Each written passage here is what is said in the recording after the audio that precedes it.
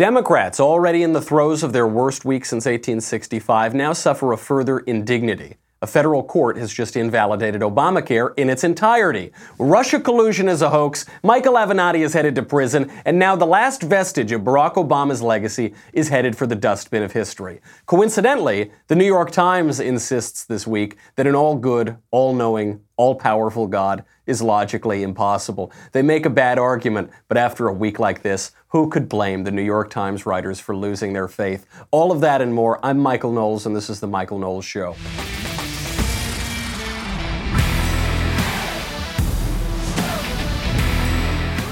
This was basically the New York Times' reaction to finding out that there was no Russian collusion. Donald Trump is fully exonerated. The headline basically might as well have said, God does not exist. Fair enough, I understand. We will examine a very bad opinion piece in the Times by Peter Atherton.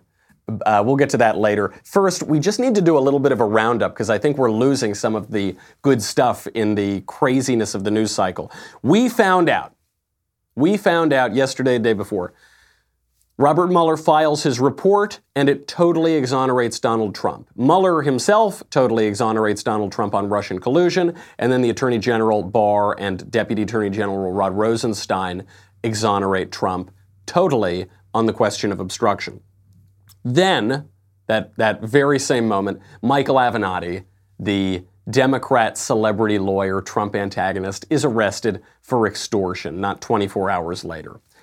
That all happened. Then, I was on the air doing Ben's radio show yesterday. As I'm on the air, there is breaking news, apparently unrelated, although there are no coincidences these days, that the world's fastest melting glacier, which is in Greenland rather, is now growing in size. It is now gaining ice. So as all of this is happening, as every aspect of the Democrat narrative over the last 2 years is cracking and falling apart, at the very same time, global warming falls apart too.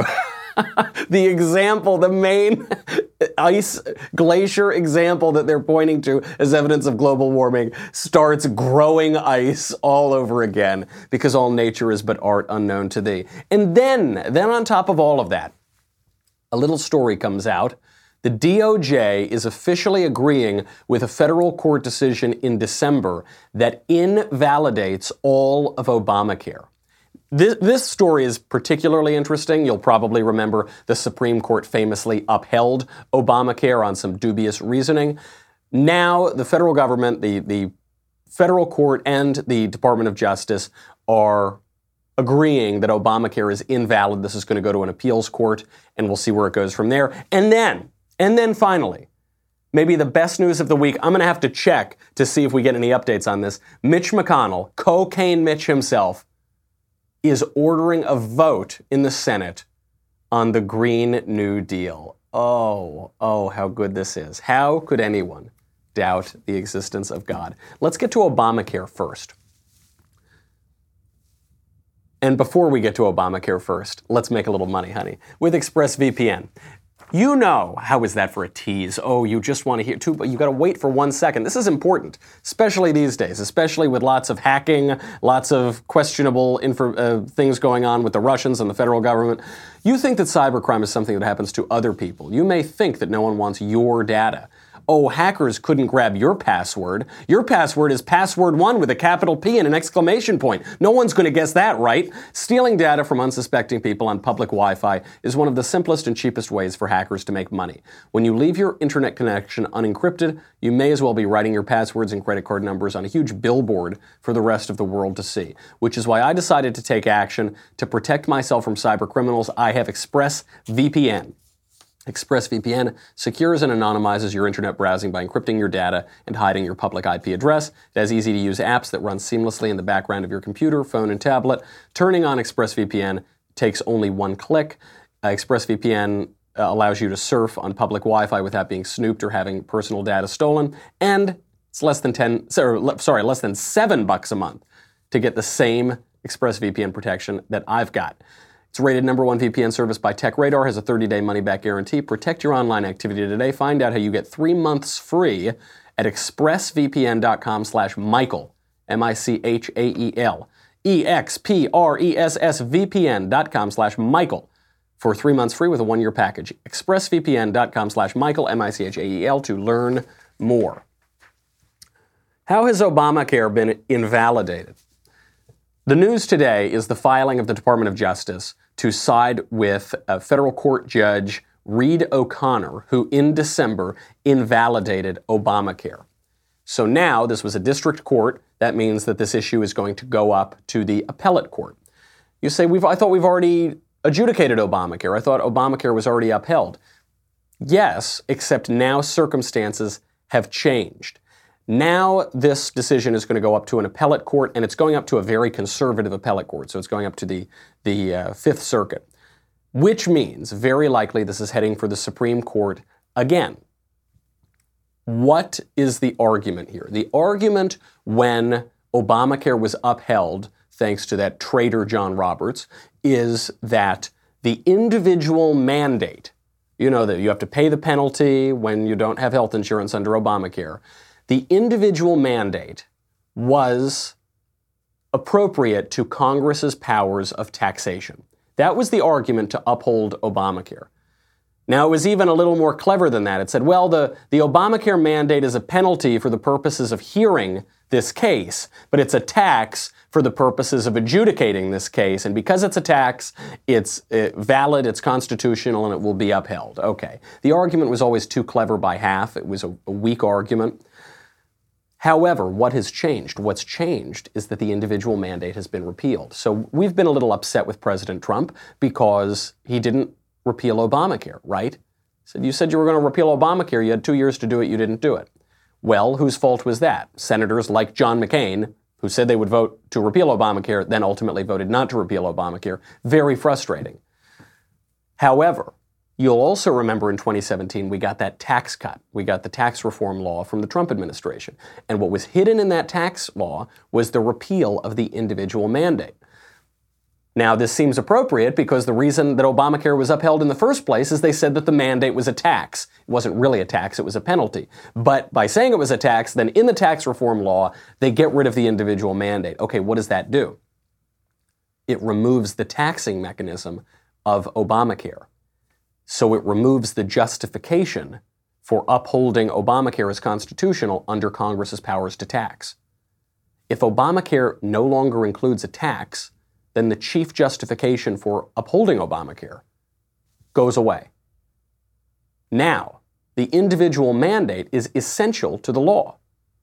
It's inseparable. The mandate is the mechanism of the law. You have to make sure that everybody buys insurance or the law falls apart. So now what is going to happen? Now the argument for Obamacare is under the Interstate Commerce Clause or something like that. The argument to uphold Obamacare is no longer taxation. They'll say, well, it's regulating interstate commerce. But first of all, it would have to be regulating interstate commerce that the government mandates, which is highly dubious.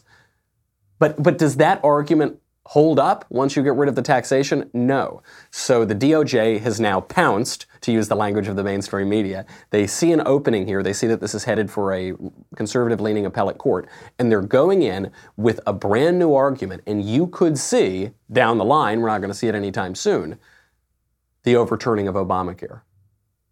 The adjudication that Obamacare is unconstitutional. And it's only Tuesday. We got the Mueller report on Friday.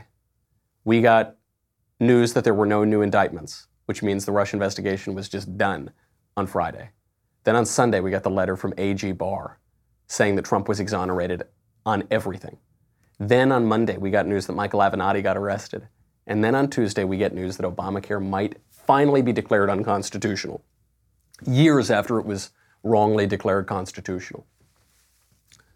How can this week get any better? How can it possibly get any better? Now, we're still having fun. I told you yesterday, I said we should have fun, we should celebrate, then we should be furious. We're still having fun. Look, the prospect of losing Obamacare in its entirety is really, really great. But we do have a reckoning coming. There is a reckoning. We should start moving toward the reckoning. The reckoning is in two parts. Just like the Russian interference was in two parts, just like the scandal of the Russian collusion hoax investigation had two parts, the reckoning has two parts too, the media and the politics. Some people in the conservative wing say that we need to just move on. Just move on, no more investigations, we've had enough, come on, don't be a bigger man, be a better person, just take the high road. There is nothing moral about just moving on. There is nothing on the high road about just moving on. This is not water under the bridge. It would be very wrong to just move on because they haven't apologized. And they are just going to do it again. All these people who lied through their teeth, people who were entrusted with the federal government, people who had the public trust, people who had the public trust as members of the media, lied. They didn't just get it wrong, they lied through their teeth. And they are totally unapologetic about it, and they will do it again. Here is what we've seen for the last 2 years. Breaking news. A bombshell. Today is a turning point. Today was historically bad for President Trump. Today was a turning point. A turning point. We're at a turning point here. The beginning of the end for the Trump presidency. We have another bombshell. Mike Pence might have to assume the office of the presidency. Rumblings of the word impeachment. Breaking news. Another bombshell out of the White House. I believe this is the beginning of the end. I do too. It's really the beginning of the end. He may be feeling the walls closing in on him. All the walls closing in on him. The walls closing in on him. Breaking news, a new bombshell. One astrologer says this means the beginning of the end for President Donald Trump. Trump will resign. Trump is going to resign. Is this the tipping point? I know we've said it over and over. So we've heard that for 2 years. Do we think that we're going to get apologies for this now? Do we think that we're going to get them admitting that they were totally wrong? Do we think that we're going to get some self-reflection from them? No, absolutely not. What we're getting is a doubling down. We'll get to that in a second, but first, let's make a little money, honey, with The Way I Heard It with Mike Rowe. If you're looking for more great podcasts to listen to, but you're short on time, you have got to check out The Way I Heard It with Mike Rowe. This podcast gives a unique take on American history. Each episode is just 10 minutes or less. The Way I Heard It is for the curious mind with a short attention span. Every episode is a short mystery about a famous person or event you know, filled with surprising facts you don't know. From pop culture to politics, from actors to athletes, from history to Hollywood. The story is never what you think, and the big reveal at the end is always surprising. It's America's #1 short-form podcast. It's been downloaded more than 87 million times. If you haven't checked it out, start with episode 100, How Not to Ruin Your Most Expensive Suit. This podcast, I was just listening to it. I think it's about 8 minutes long, and it's about feeling a little public pressure. It's about a little bit of the intersection between reality and show business. It's about one of the most pivotal moments in all of history, and it's about how not to urinate on yourself. You're going to love it. It's a good episode. Mike Rowe is just terrific. It's a Reagan-esque podcast. I just really like it. MikeRowe.com/podcast today. Listen and subscribe to The Way I Heard It, MikeRowe.com/podcast. Again, MikeRowe.com/podcast. Collusion, collusion, collusion. I sound like Maxine Waters. Walls are closing in. The noose is tightening. Donald Trump's going to jail. Don Jr. is going to jail. Jared Kushner's going to jail. It's all happening. It's all Russian collusion, collusion, collusion, collusion. It's not just that we are mocking them for their bad reporting. It's that we are fighting a battle of the truth against pure propaganda. And the propaganda has a lot of institutional support because for all of this bunk, garbage, totally fictitious reporting, it's not just that these guys were on your airwaves and printing your newspapers. They won awards for it. The New York Times and the Washington Post won a Pulitzer Prize for publishing lies. Here is for their Russian collusion reporting. The New York Times and the Washington Post won Pulitzer Prizes, the highest prize in journalism, for, quote, deeply sourced, relentlessly reported coverage in the public interest that dramatically furthered the nation's understanding of Russian interference in the 2016 presidential election and its connections to the Trump campaign, the president-elect's transition team, and his eventual administration. Well, I can give you all the understanding you need of Russian interference as it relates to the Trump campaign. There, I did it. That was it. Did you catch it? I'll do it again. Ready? That's it. That's gonna be my next book. All of the evidence of the Russian interference and collusion with the Trump campaign. That won them a Pulitzer Prize. And this is why it's so important to go after these guys with everything we've got, to bring more investigations, to bring them before judges, and to put them into orange jumpsuits. Because it's not just a bunch of idiots on CNN. It's not just Jim Acosta. It's not just Ron Burgundy on CNN. It's a conspiracy. I don't know how else to put it. Is it a conspiracy when it's true? We know that the federal government and the Democrats and the media conspired together to push a lie. We know that for a fact.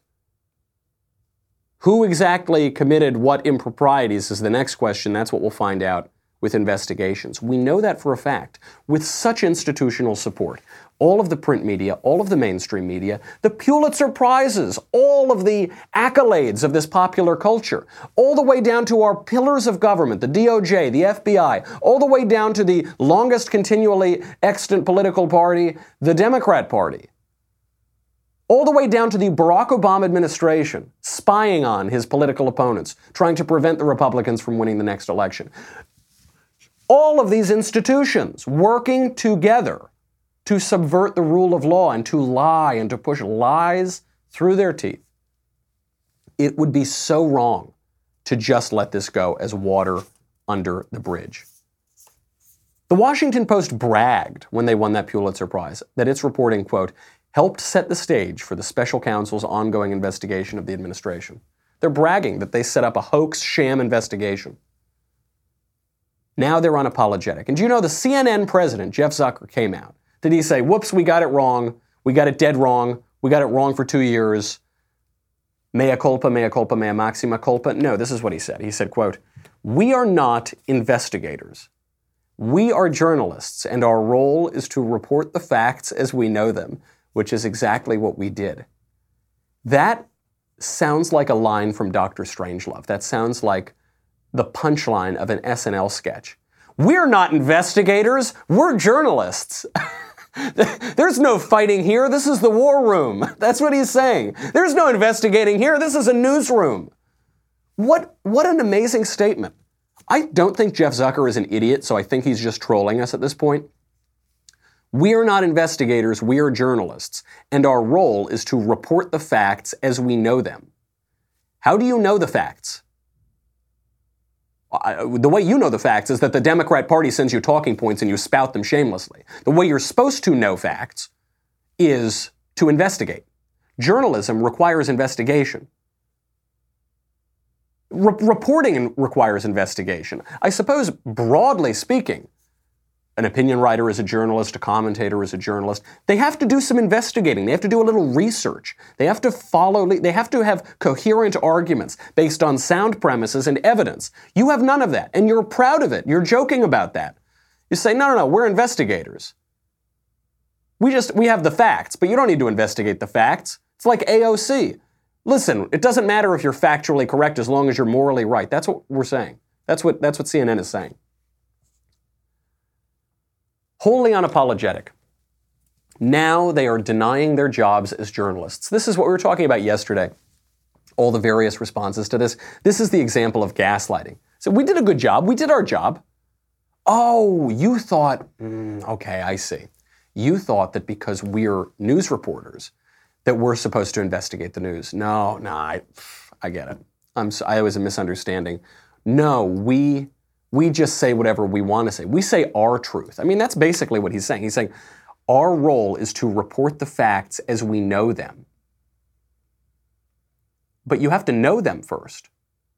And you can't know them if you don't investigate. What he's really saying is our role is to report our truth. You don't know our truth. Who are you to say what our truth is? We're CNN, bananas, apples. Remember that stupid commercial they use? This is an apple. This is a banana. We're real news. We're bananas here at CNN.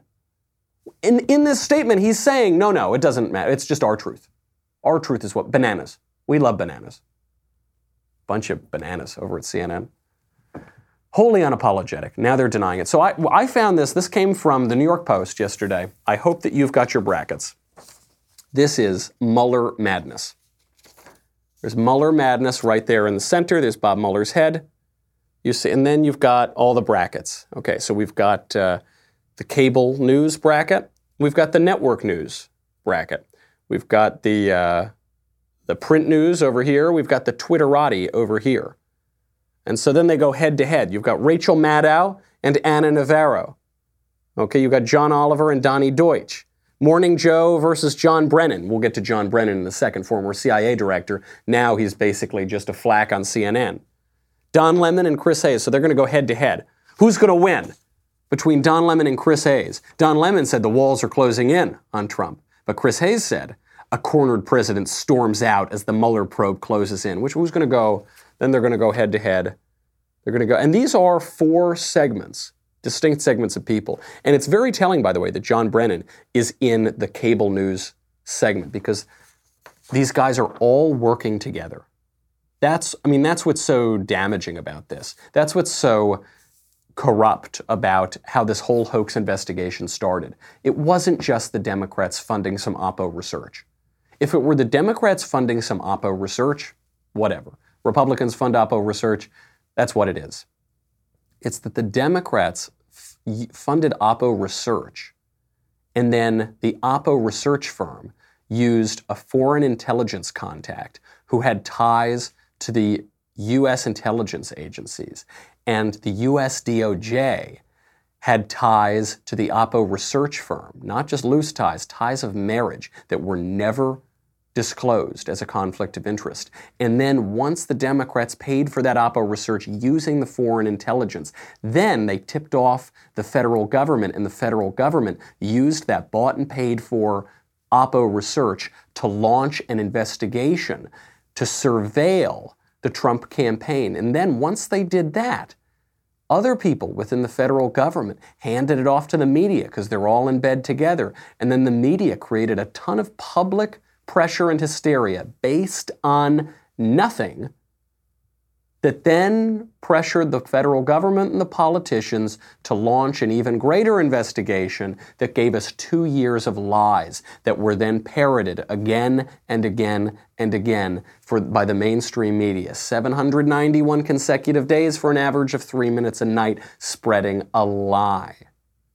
A whole investigation, and they're still spreading lies, and they're still unapologetic. That's what's so corrupt about it. If it were just one segment, you could isolate it. If it were just CNN, you'd say, okay, you're a bunch of clowns, tune them out. If it were just the federal government, you could fire the crooks. If it were just the electeds, they're electeds, you vote them out of office. But it's not. It's this sick cabal working together. That's the problem. That's why we need the investigation. John Brennan, is he a cable news talking head or is he former CIA director? I don't know. He certainly never should have been the CIA director. Now he just goes on as a flack for Democrats. He said that Donald Trump, quote, is wholly in the pocket of Putin. Not mincing words, not just making an insinuation or implying something. He says Trump, quote, is wholly in the pocket of Putin. Now, here's how he explains himself. I'm just curious, Mr. Director, how surprised were you by the findings yesterday, by the conclusions that were drawn? And I'm just curious, did you receive bad information throughout this process, like so many of us did, that there was more there than ended up in the report regarding collusion? Well, I don't know if I received bad information, but I think I suspected that there was more than there actually was. And I am relieved that it's been determined that there was not a criminal conspiracy with the Russian government over our election. I think that is good news for the country. And so I still point to things that were done publicly or efforts to try to have conversations with the Russians that were inappropriate. But I'm not all that surprised that the high bar of criminal conspiracy was not met. I am surprised at that second part of obstruction of justice in terms of how it came out. I don't know whether or not Bob Mueller wanted the Attorney General to pronounce on that issue, on whether or not Bob Mueller felt that it would be best for Congress and American people to determine whether the weight of the information indicates that Donald Trump did try to obstruct justice. So there are some surprises there, and that's why I think getting to the full Mueller report is the best way to get some of these, if not all of these questions. First of all, that last part he said is just BS. That's just total BS. To say that I don't know if Robert Mueller wanted the Attorney General to pronounce on the question of obstruction of justice. He certainly did want Barr to pronounce on the question of obstruction of justice. That's the only possible outcome that could have happened when Bob Mueller did not come to a conclusion. So Bob Mueller is analyzing obstruction of justice, and he presents arguments for both sides. He doesn't complete his homework assignment. He turns it in. The AG has to come to a conclusion because there's a potential crime here. If the AG just said, well, I don't know, he wouldn't be doing his job. Because let's say Donald Trump did obstruct justice. Then they would have to go after him. Let's say members of the Trump administration did obstruct justice. They would have to indict them. The AG has a job. The AG is not a cable commentator. The AG is not a pundit. The AG has a job to do to enforce the law.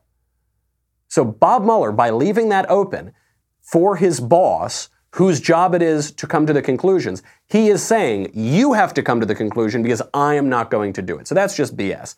And then he said, well, yeah, I'm glad that Russia didn't take over our country.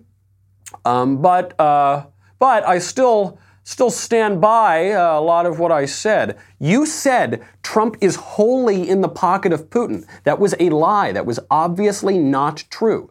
Apologize. Or shut up. That's fine. If you don't want to apologize and you get everything completely wrong, then shut up. Because your opinion is worth nothing, and your judgment is worth nothing. And you have no humility at all even to admit that. But he can't shut up. So we might want to play into that a little bit. That's fine. If he doesn't want to shut up, maybe we should bring him in for some investigations. Maybe we should find out what his role was in all of this. Maybe we should find out what John Brennan knew. Maybe we should find out what the intelligence agencies knew during the Obama administration when they launched this illegal surveillance of the Trump campaign. Maybe we should find out who was talking to whom. That sounds like a good idea. John Brennan doesn't want to shut up? Fine. Run your mouth, buddy. Run your mouth all the way into an orange jumpsuit. Or at least tell us what we need to know to figure out who was behind this major political scandal so that we can get to the bottom of this and have some justice. Not water under the bridge, not, oh, too bad, they're going to do it again, they're still trying to do it. And there needs to be consequences to show them that they can't get away with these sort of things. We got a lot more to get to. We've got Lindsey Graham coming out for a new investigation. We've got a pretty dumb article in the New York Times, and we've got the Green New Deal. But first, go to dailywire.com. $10 a month, $100 for an annual membership. You get me, you get the Andrew Klavan Show, you get the Ben Shapiro Show, you get to ask questions in the mailbag, you get the Matt Walsh Show, you get to ask questions backstage. Don't forget to ask questions, mailbag coming up on Thursday. And you get this, the most important week for this, obviously, if you are listening to this right now or watching this, you already are a subscriber because otherwise you would have drowned in leftist tears. Go to dailywire.com. We'll be right back.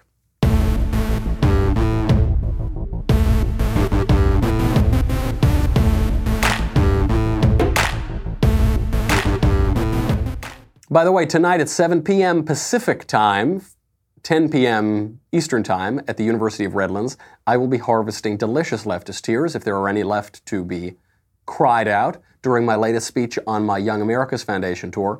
Come on out, bring a friend, bring some questions, and as always, bring your empty tumblers. It is going to be a very fun night. So, the media aspect takes care of itself. These guys are a bunch of schmucks. They got it completely wrong. They have no credibility. We shouldn't listen to a word they say. All we need to do is tune them out. The people we need to investigate are the current and ex-government officials who perpetrated this hoax, who perpetrated this crime. We need to investigate them immediately. Lindsey Graham agrees with me. What makes no sense to me is all the abuse by the Department of Justice and the FBI, the unprofessional conduct, the shady behavior. Nobody seems to think that's much important. Well, that's going to change, I hope. I've been calling since the end of 2017 for a special counsel to be appointed to look at whether or not the FISA warrant process was abused for political purposes, whether or not a counterintelligence investigation was opened up regarding the Trump campaign as a backdoor to spy on the campaign. That's what we need to know. We need to know it. I'm glad that Grambo is coming out there and calling for it. That's what we need. I know we say we're done with the investigations. It's so tedious. I know it is. I know. That's the hard work of government. That's the hard work of politics. And we've just got to do it. Now, speaking of the hard work of government, some of the lighter and more fun side of this. Mitch McConnell, Cocaine Mitch, is currently, it may have already happened, calling for a vote for the Green New Deal. This is what he said. I'll try to do it in my best Cocaine Mitch voice. I could not be more glad that that's sort of like cocaine. That's what I imagine when I see Cocaine Mitch, is just say hello to my little. But this is what he said. He said, quote, I could not be more glad that the American people will have the opportunity to learn precisely where each one of their senators stands on the Green New Deal, a radical, top-down, socialist makeover of the entire U.S. economy. And then you know he had that little Cocaine Mitch smirk right there at the end, because I just love him so much. So the Green New Deal, proposed by Alexandria Ocasio-Cortez, socialist from New York, it would ban planes, trains, and automobiles, over 88% of the American energy industry. Obviously, because of that, on day one, it would kill 5.8 million jobs. But because it's taking out the energy industry, it would take away all of the other jobs shortly thereafter. It calls to knock down every building in the country and then rebuild every building in the country within 10 years. That's just the beginning. I could go on about this. I'll probably be speaking about this at the University of Redlands this evening. Okay. Cocaine Mitch says, all right, Alexandria, we'll bring this up for a vote. When she proposed it, there was a Green New Deal resolution in the Senate, and it was co-sponsored by every Democrat who is currently running for president from the Senate. Liz Warren, Cory Booker, Kamala Harris, Bernie Sanders, Amy Klobuchar, all coming out to say, yes, this is what we want, because they're all running to see who's the craziest radical leftist for 2020. It's okay, they're all behind it. Alexandria Ocasio-Cortez, this is what she's asking for. All these senators, this is what they're asking for. So Cocaine Mitch says, okay, we'll bring it up for a vote. And do you know what they say? Alexandria Ocasio-Cortez is furious. This just broke. I'll just read it straight from the breaking news articles. She said, Alexandria Ocasio-Cortez says, Mitch McConnell doesn't want to save our planet. He's bringing up her legislation. He says, Cocaine Mitch thinks, I don't think she called him Cocaine Mitch, but says, Mitch McConnell thinks, quote, we can all drink oil in 30 years. What? No, no, Alexandria, he's bringing up your legislation for a vote. No, it's okay. No, unless your legislation is going to have us all drinking oil in 30 years. What Mitch McConnell's doing is that he's trying to rush this bill to the floor without a hearing, without working through committee, because he doesn't want to save our planet. She is so upset. Why is she so upset? Because the Green New Deal is a joke, and everyone knows it's a joke. Even Alexandria Ocasio-Cortez knows it's a joke. Even her handlers know it's a joke, and every single person in the Senate co-sponsoring it knows it's a joke. You can't do it. The price tag is $93 trillion. You would have to cut off all government spending, abolish the military, cut off every department of the government, except, I guess, for the IRS, and then after collecting taxes for 30 years, maybe you could start to pay for it, except obviously the economy would crash before then. It is not serious. But AOC wrote draft legislation for this thing. It's their bill that Cocaine Mitch is bringing to the floor, and what he's doing is calling out their hypocrisy and their childishness, and they are whining and screaming and crying like children. This is a great bit. I guess Cocaine Mitch had just been waiting for the GOP's greatest week ever, because you've got, boom, Russia collusion's down. Boom, Trump is totally exonerated. Boom, Michael Avenatti is going to jail. Boom, Obamacare is invalidated. Boom, the glaciers are growing. Boom, boom, boom, boom, boom. Get every single Democrat senator on the record for the Green New Deal. It's beautiful stuff. It's going to come back to haunt them in the general election in 2020. Cocaine Mitch does have a view of the long game. That's clearly what he's playing here. This is a really impossible situation. In politics, you always want to put your opponent in an impossible situation. And that's exactly what he's doing here. All of these people who have co-sponsored the Green New Deal draft resolution have to vote for it. They would be rank hypocrites if they don't vote for the Green New Deal. If they vote for the Green New Deal, that actually might help them in the primary, though honestly, it might not. Who knows how this primary is going to shape out? But it is going to kill them in the general election. Every GOP ad in 2020 is going to be about this stupid thing. And they're going to be furious at AOC, and this might cut AOC's career short too, which is why she's fighting so strongly against it. Really, really great stuff. Before we get out of here, I want to, I'd like to thank the good Lord for this wonderful news week that has been so greatly enjoyable and very good for our nation. But I'd also like to call your attention to the New York Times. There was an op-ed in the New York Times by Peter Atherton, and the op-ed was called A God Problem. Perfect, all-powerful, all-knowing. The idea of the deity most Westerners accept is actually not coherent. Okay. If I were the New York Times and I had a week like they just had, I would probably be questioning God's existence too. But this is really important because virtually every question I get in the mailbag when I go to these speeches is religious in nature. Either it's religious in a tangential way or it is directly religious. And it's because you have an entire generation, I guess now 2 generations, millennials and Zoomers, who were raised without religion, who were raised religiously unaffiliated or in some milquetoast quasi-religion, cafeteria Catholic, whatever. They were raised, even at the most religious, they were raised with the idea that there is a God without wrath leading a people without sin to a kingdom without judgment through the ministrations of a Christ without a cross, as a theologian who escapes my mind famously said. Most people, I think, are attracted to some sense of meaning. They need meaning. We have this misery crisis in the country.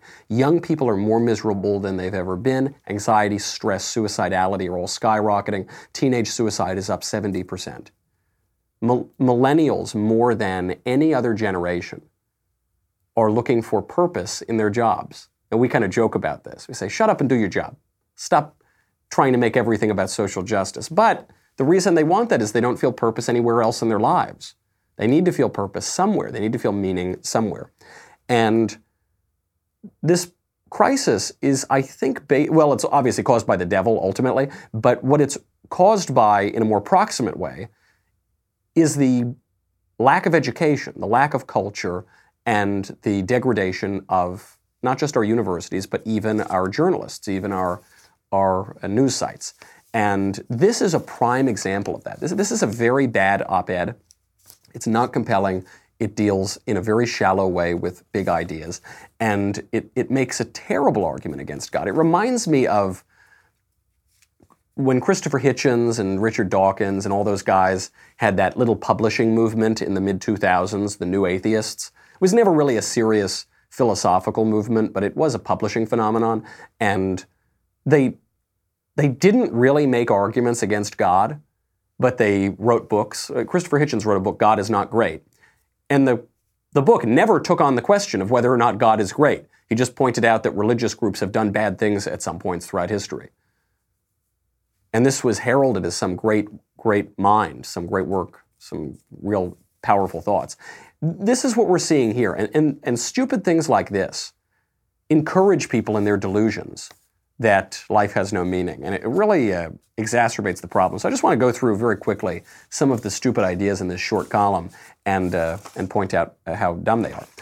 Because it's very fun to do that as well with the New York Times. So the column begins, if you look up God in a dictionary, first of all, people, when you are writing, or when you are giving a speech, or a eulogy, or a toast, the worst way that you can possibly begin is, when I looked up such and such in the dictionary, it said blah, blah, blah.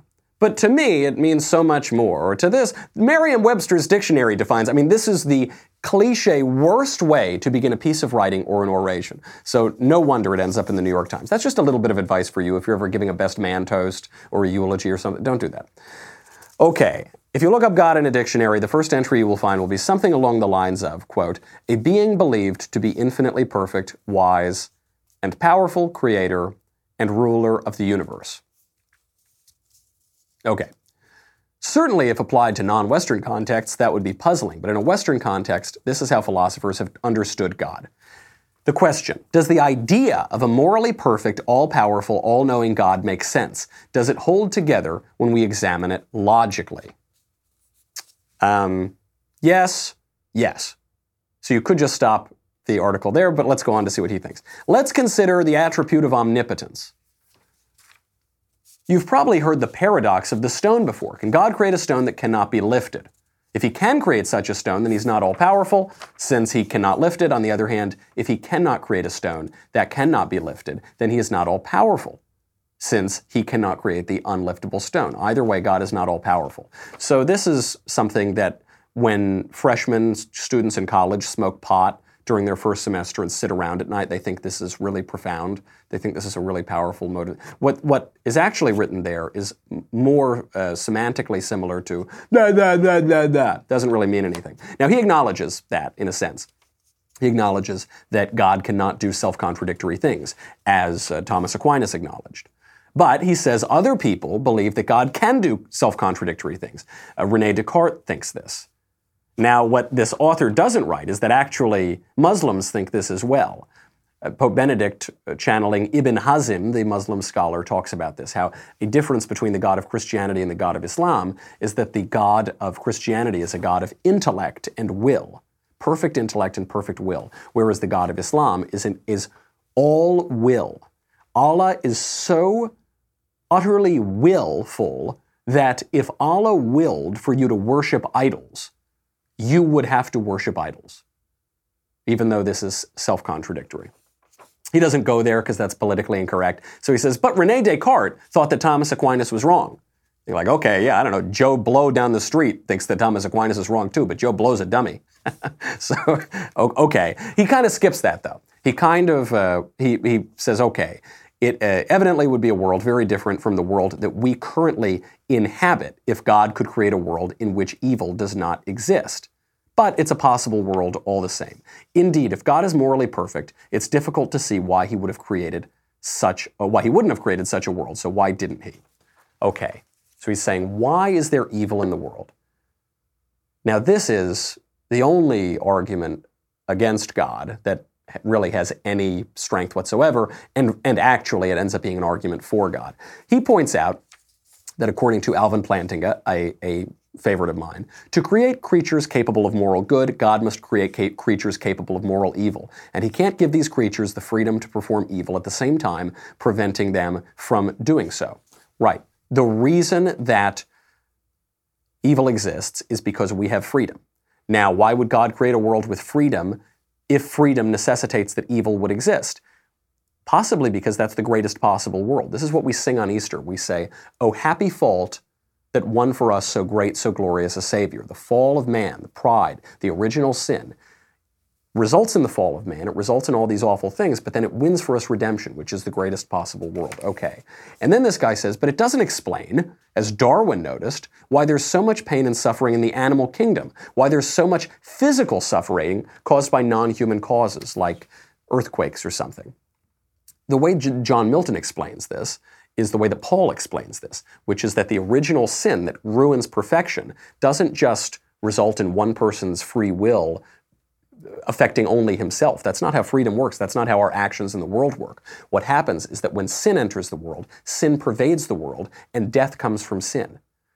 Evil, all of this is pervading the world. Your actions are not limited to yourself. We know this. If I swing my hand, I could knock over my leftist tears tumbler. I'd spill the leftist tears all over the ground. That would seep in. That would create mold. Someone might walk into the room and breathe in the mold. There are these endless number of effects of my evil, of when I commit a sin. This is actually what the doctrine of indulgences is about. We don't have time to go into that here, but this is a question that many deeper thinkers than this guy in the New York Times have thought about for a long time. He goes on, he says, what about God's infinite knowledge? If God knows all there is to know, then he knows at least as much as we know. But if he knows that what we know, then this would detract from his perfection. Because there are some things that we know that if they are also known to God, would make him a sinner, which of course is in contradiction to the concept of God. One cannot know lust and envy unless one has experienced them. Now this is not true. I can know cancer without having experienced cancer. A doctor knows quite a lot about cancer. When he's operating on a cancer patient, it doesn't mean he has to have had cancer himself. One does not need to have experience of these things to have knowledge of these things. He goes on, he talks about, he rings this one for a little while, that it doesn't do very well. And he refers to logical inconsistencies. He says, it's logical inconsistencies like these that led the 17th century French theologian Blaise Pascal, not really a theologian, by the way, he was a mathematician, to reject reason as a basis for faith and return to the Bible and revelation. It is said that when Pascal died, his servant found sewn into his jacket the words, God of Abraham, God of Isaac, God of Jacob, not of the philosophers and scholars. Okay, and he's saying because Blaise Pascal rejected reason as the basis for faith, that's wrong. Blaise Pascal, of course, was a member of a largely heretical Christian movement called Jansenism, which was roundly condemned many times for getting things wrong. Blaise Pascal, one of the great geniuses, but can get certain things wrong. I go through this, one, because it's fun to knock down stupid arguments, even if we have very limited time and we can't go into it in as much depth as we would like to. But I bring this up because this is the point on the media that we've been making all week, now in its most fundamental way. It's the point that I repeat again and again. It's the point that Dr. Johnson made. All shallows are clear. Shallow thinking is clear. Shallow news reporting is clear. Shallow conspiracies are clear. Conspiracies are so clear. It was so clear that Donald Trump was a puppet of Vladimir Putin, to quote John Brennan. It was so clear that Donald Trump colluded with the Russians. It's so clear that God couldn't exist. It's so clear. It's in the New York Times. Shallows are clear. And we need to crack ourselves out of shallow thinking. We need to stop being so damn gullible and falling for it. I hope people get that lesson, but they don't. And it's not just on little political scandals. Big political scandals, which in the grand scheme of things are little. It's on big questions, fundamental questions too. We'll see. Let's hope our eyes are opened. We've got a lot more. Come back tomorrow. Maybe I'll see you at the University of Redlands tonight. In the meantime, I'm Michael Knowles. This is The Michael Knowles Show. See you then.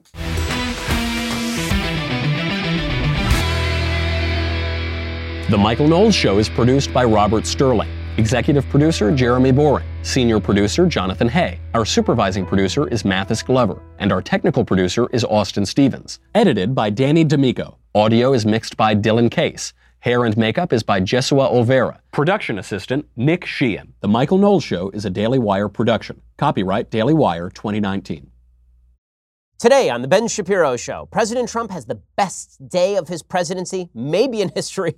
That's today on The Ben Shapiro Show.